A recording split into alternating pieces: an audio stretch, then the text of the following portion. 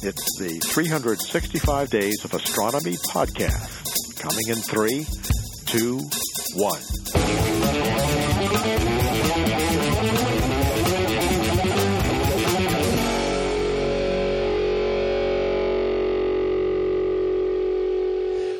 Astronomy Cast, episode 570, Discovering Comets. Welcome to Astronomy Cast, our weekly facts-based journey through the cosmos, where we help you understand not only what we know, but how we know what we know. I'm Fraser Kane, publisher of Universe Today. With me, as always, is Dr. Pamela Gay, a senior scientist for the Planetary Science Institute and the director of CosmoQuest. Hey, Pamela, how you doing? I'm doing well. How are you doing, Fraser? Great. Full-on paradise is back here on the west coast of Canada. Everything is growing like crazy. I can't weed fast enough to keep up with the new plants coming in. I have that. Yes. Yeah. Yes. I put 8 garbage pails out filled with yard waste for the garbage trucks to come and take away. Oh, jeez. It's just madness. Yeah. And it's beautiful. Like every winter you're like, oh, it just looks like such a horror show. And then, boy, come May, everything is just paradise again. I love it out here. I did plant my peas too early, and they have little frost-tinged leaves for the ones that didn't get underneath my cold frame fast enough. Oh, weird. We can plant our peas here January, and that's like you pretty much can't plant them early enough. January is fine. February is fine. Yeah, and then that's the perfect timing because they like to be cold, and then they come up, and then we actually have a very mild climate here on Vancouver Island compared to what you have. So. Oh, yeah. Well, and you started your peas outside. I started mine inside, and they were like, wait, we don't like it out here. Why did you do this to us? Yeah, no. You always start them outside here. It's crazy. You're wasting your time. You dump a mountain of peas into the ground, and they are popping by March. You start to get fresh peas off them by like April. I didn't plant any this year. We've shifted everything to flowers because somebody likes flowers and hates peas. Although peas make flowers. Anyway. Peas do make flowers. Yeah. But anyway, let's get on to it. So discovering comets is one of the fields that amateurs can still make a regular contribution to astronomy. But more and more comets are getting found by spacecraft, automated systems, and machine learning. This week, we'll talk about how comets are discovered and how you can get your name on one. Have you ever tried to discover a comet? Very briefly in graduate school, and then the fact that I had to do graduate school work stopped that plan. Yeah. So how did that work? You're like, man, I want my name on a comet. Well, it was the Soho data, and so not everyone was getting their names. Yeah. But it was just I want to be the first one. It's like you see people who on threads on forums are like, first, and that's all they want to do is... This was the Comet equivalent of this because I just have to do everything nerdier. So I just wanted to be able to say first on an image of a comet in Soho data. So, all right. So we've done whole episodes on comets. We've talked about many things, but for anyone who, I guess, I don't want to say like you don't explain what a comet is. But explain enough, because come on, like this isn't baby's first astronomy cast. Like let's bring things forward a little bit here, but at least let's talk about the features of comets as it relate to how and where we see them and find them. Okay, so comets are small bodies in our solar system that when you apply enough heat, grow a cloudy coma around them and a tail of debris that is getting pushed back away from them by the solar wind. Their orbits tend to be a lot more elliptical than the orbits of asteroids. And so we often initially categorize something as asteroid or comet based on its orbit, because when you find a comet far enough out, you can't tell what its future may be. But really the only difference between an asteroid and a comet is the ratio of things that melt and things that don't at inner solar system temperatures. And we have those two varieties of comets. We have the short period and we have the long period comets. And I'd say that we actually have three, because we also have, comets from others. Yeah. Yeah. Sure. We need to add that in Sure. now. But they behave like a long period comet. And so I guess with the short period comets, they go around and around and around, and they don't get that far away from the sun, and they appear on a regular basis. But I mean, that can be Halley's Comet, like once every 70 some odd years. Yeah, years. You see this thing flare back up again and again and again, while the long periods, we're seeing them for the first time ever, and chances are they've never been to the inner solar system. And there's a really good chance that a lot of prior long period comets that we saw were actually interstellar, and we just didn't know it because we didn't stop to think about it. And we weren't that good at making doing our observations to measure that orbit as carefully as maybe astronomers now are. We also talked in the past about how comets had hyperbolic and parabolic orbits.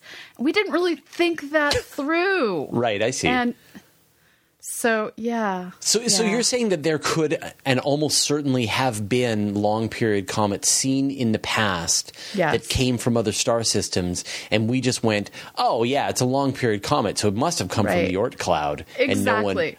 And no one ever said, wait a minute, that's like the longest period comet. Because if that wasn't the case, funny. Why were we teaching undergrads that long period comets can have parabolic and hyperbolic orbits and you only see them once? Because really, that describes an interstellar orbit. So, did nobody ever say, well, wait a minute. Okay, so a comet can have a hyperbolic orbit. Excuse me, ma'am. Yes, Pamela.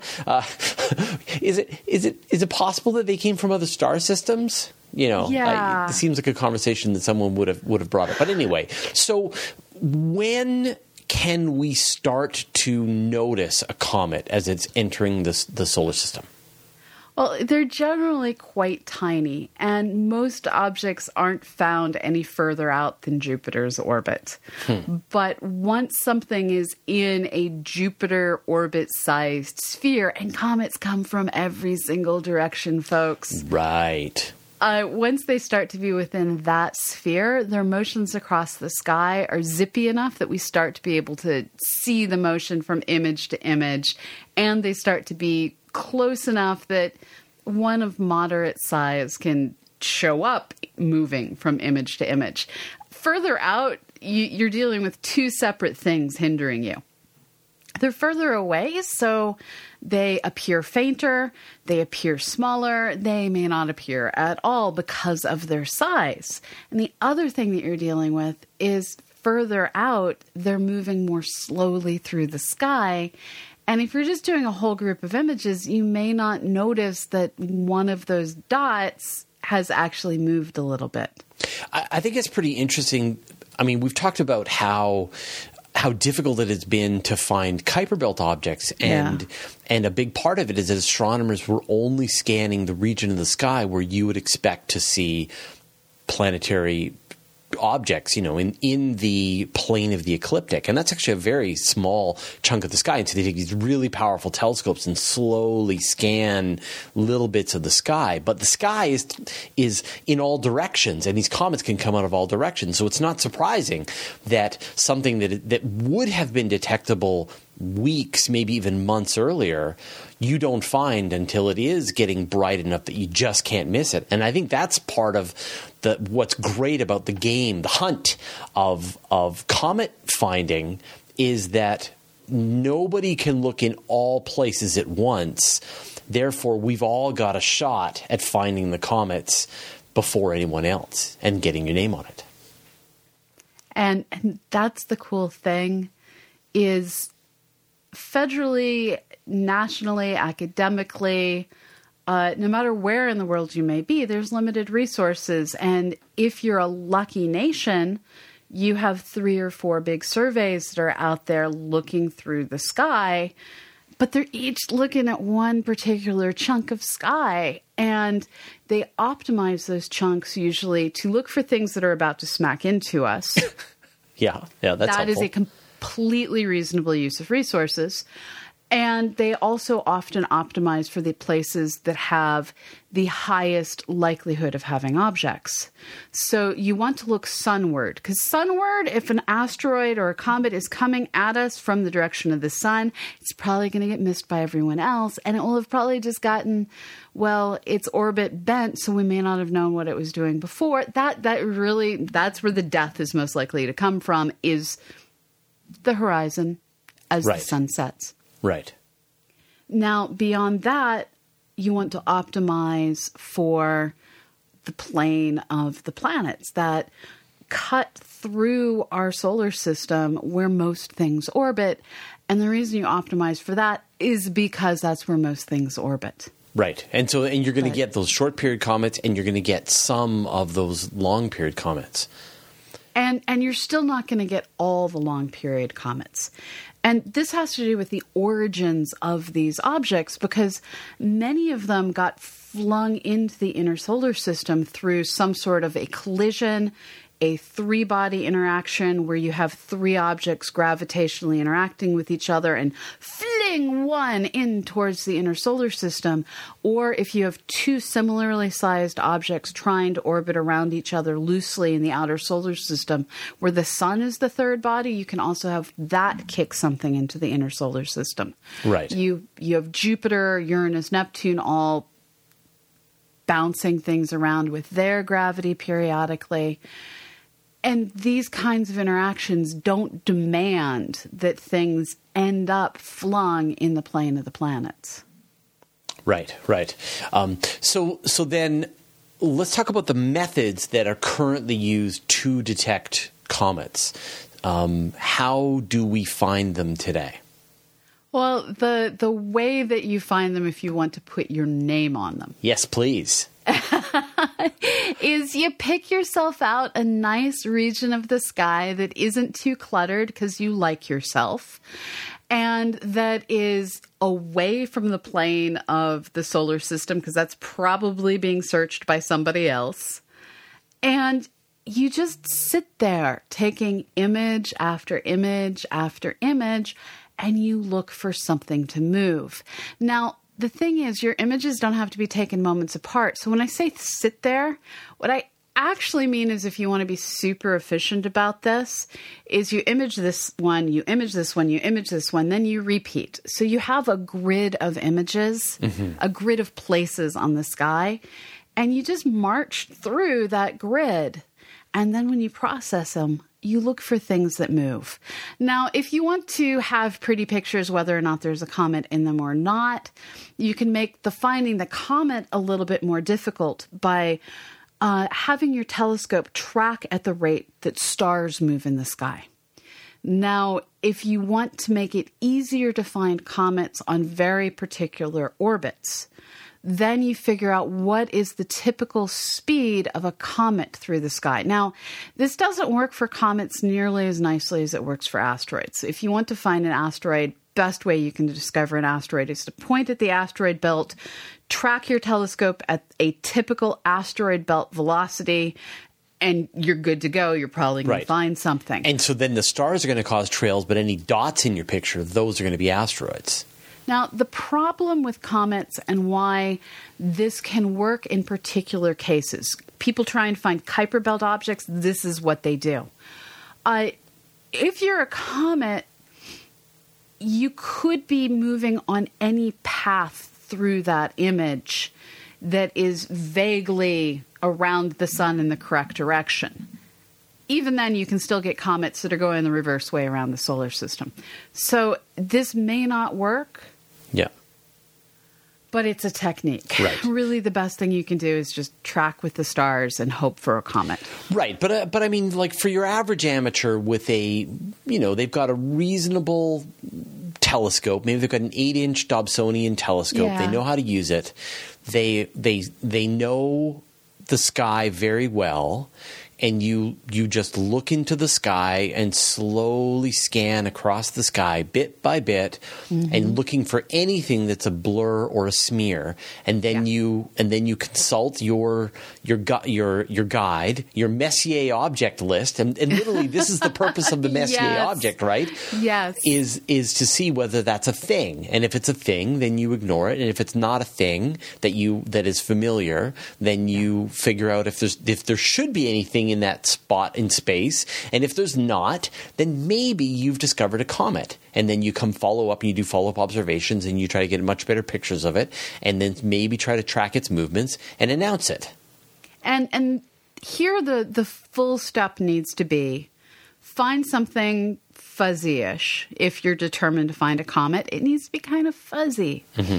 Make sure that sucker moves. If it's not moving, you may have just found yourself a galaxy. If it's not moving and not particularly fuzzy and not in your map, you may have just found a supernova, which is also cool. Yeah. So if it's brand new, not moving, you may have found a supernova. If it's brand new, is moving, you may have found a comet or an asteroid. And then if it is moving, you report it to the Minor Planet Center, and they figure out, is this actually new? Are you actually the first person?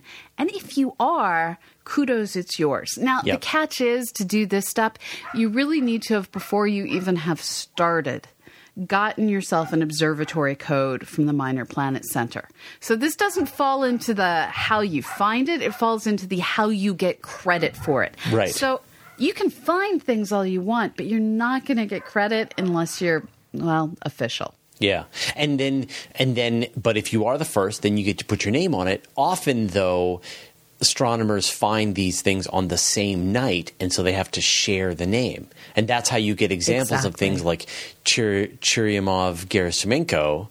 It's two different astronomers, or Shoemaker-Levy. Two different astronomers on the same name of the comet. Okay, so that's the amateur that's working, toiling away night after night, scanning the sky, knowing it like the back of their hand, and searching for these things. But, of course, beep boop, let's make computers do this. So how have computers really taken over the process of comet hunting? Well, and this is something that I have backburnered writing software to do even more of this. You take two images, you subtract them from each other. And the reality is the sky from night to night, it changes. So when you subtract two images, it's never perfect. You're always going to get left with something ugly that has donuts that are the residuals of one of the images. But you can tell your software, if it looks like this ugly donut, ignore it. If you have a perfectly dark spot, that means that in one of your images you had an object. If you have a perfectly bright spot, that means in the other of your images you had an object. So you subtract images. And quite often what they'll actually do is average a whole bunch of images to get even better signal to noise. Then subtract that mastered image from the entire set. And then you just step through and hopefully you'll see something moving along. Now, worst case is you see something in one and only one image as it escapes from your field of view. That's frustrating. That just means you found something super close that you may never be able to find again, and you don't get to name that. But it's not just the process of actually looking through the images. It's the actual telescopes themselves are robotic now. Yes. And so you can set up a survey scope, and a lot of people do this not to do surveys for comets, but they'll set up their telescope before they go to bed to go image their favorite objects. Variable star astronomers do this so that they can check for all possible nova that might be going off, so that they can get better timelines for the series of variable stars that they're studying. And so you program your telescope before you go to bed to take a series of images. Now, if you're doing variable stars, if you're doing pretty much anything that requires you to know how bright something is, you want to use a filter. You don't even have to do that if you're just searching for asteroids or comet. Just let all the light hit your detector, all the light into your detector. Yeah, I mean, if you don't want to make pretty astrophotos, then let all the light into your detector and let all the stars just blow out. Don't worry about it. The faint fuzzies will show up, and then you can follow up and make other observations. Exactly. Yeah. What's great about the modern software is you can program your telescope and say, look at this, then look at this, look at this. You can just program in your whole night's observations. The moment the sun goes down, your telescope goes to work. It's working all night long. Beep, beep, beep, just scanning the sky and then crunching all the data. In the morning, you get up and look through it. Now, what about interesting astronomers like pan-stars or people like that? Who are these people? Well, Pan-STARRS is just a automated survey that some federal program paid for. A lot of these are honestly funded through a combination of NSF, NASA, private foundations, donations. And these systems, so you have linear, you have Pan-STARRS, you have SWAN.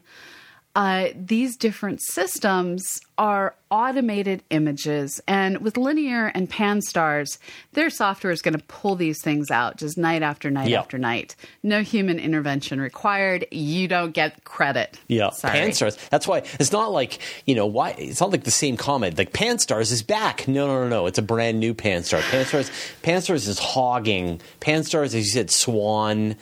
Yeah. I think there's Atlas. There's a bunch of these that are all just hogging the comet discoveries now.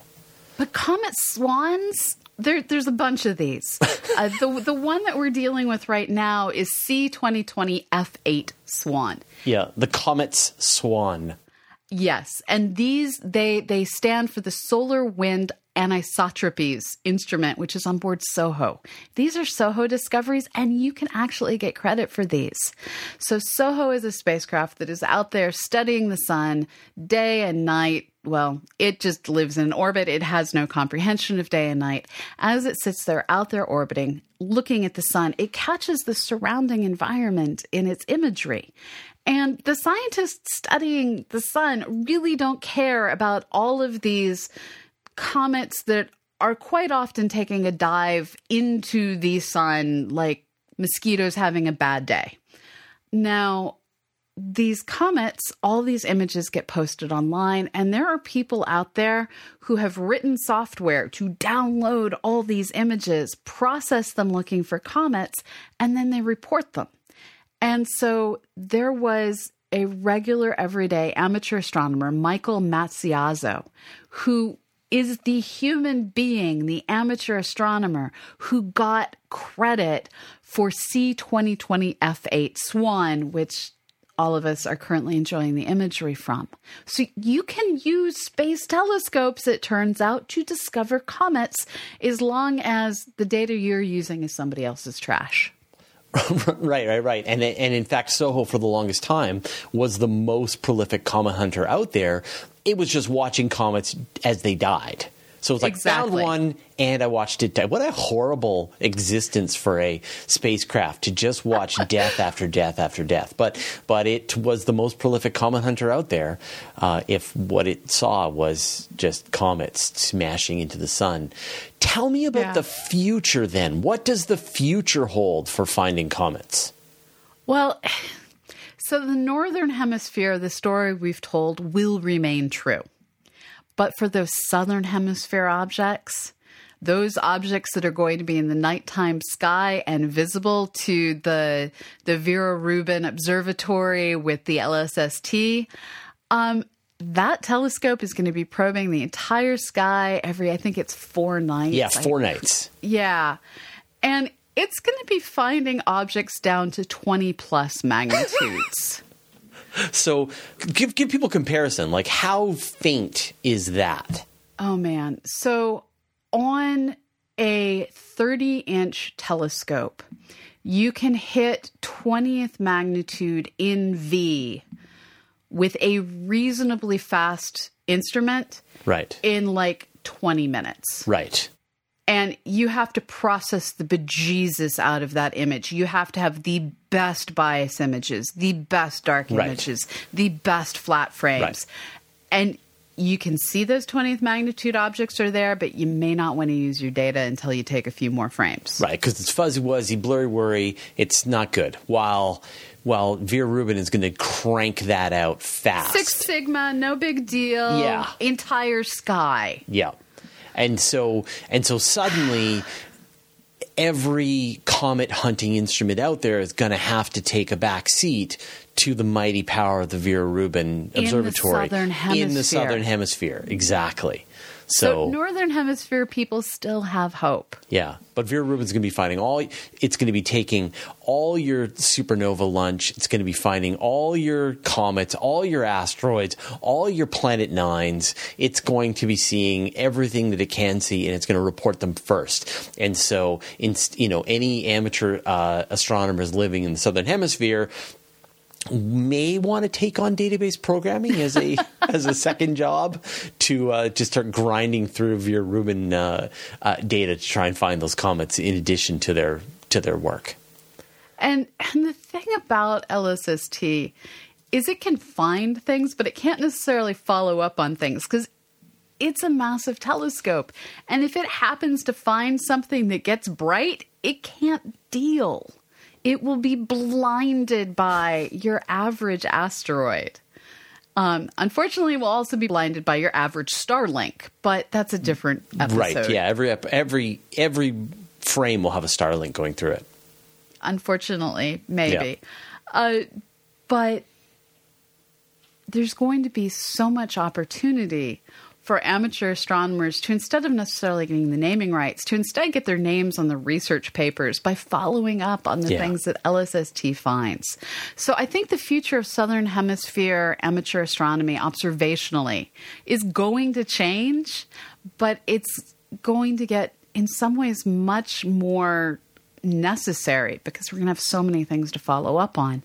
At the same time, Northern Hemisphere, we just don't have places that get the amazing telescopes built.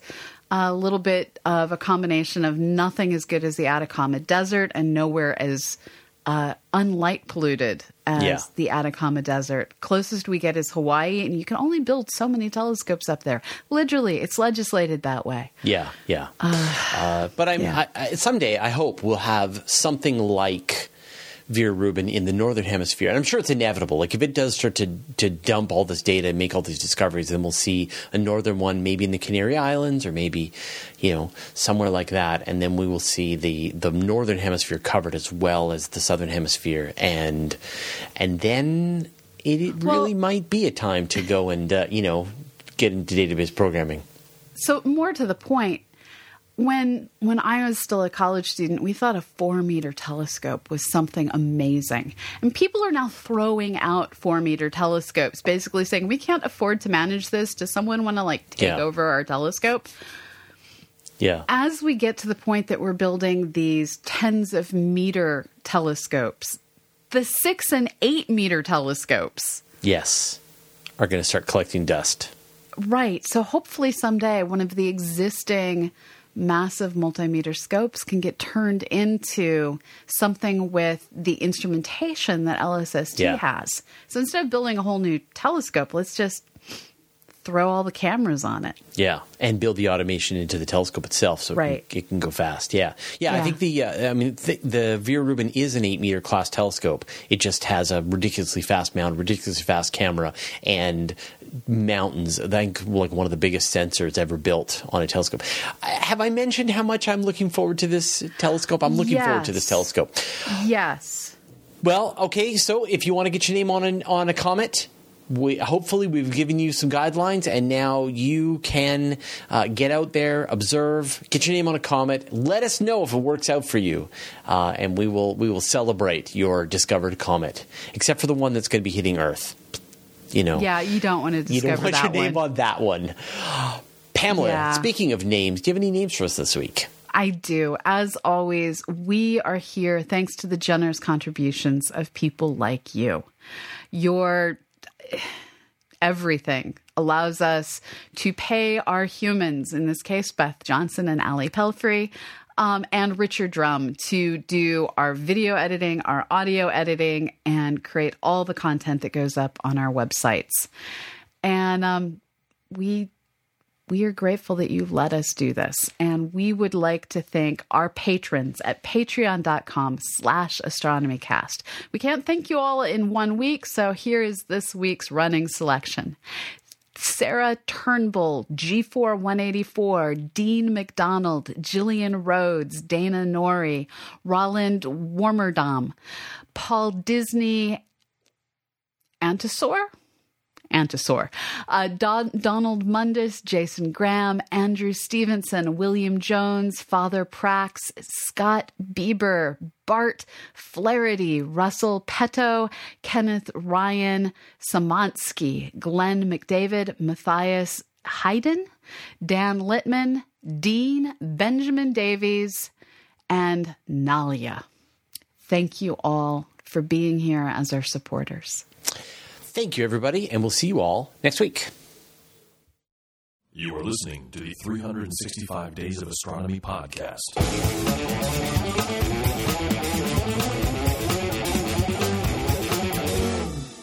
Cool.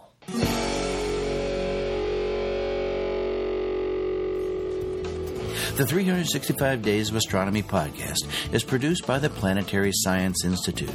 Audio post-production by Richard Drum. Bandwidth donated by Libsyn.com and Wizard Media. You may reproduce and distribute this audio for non-commercial purposes.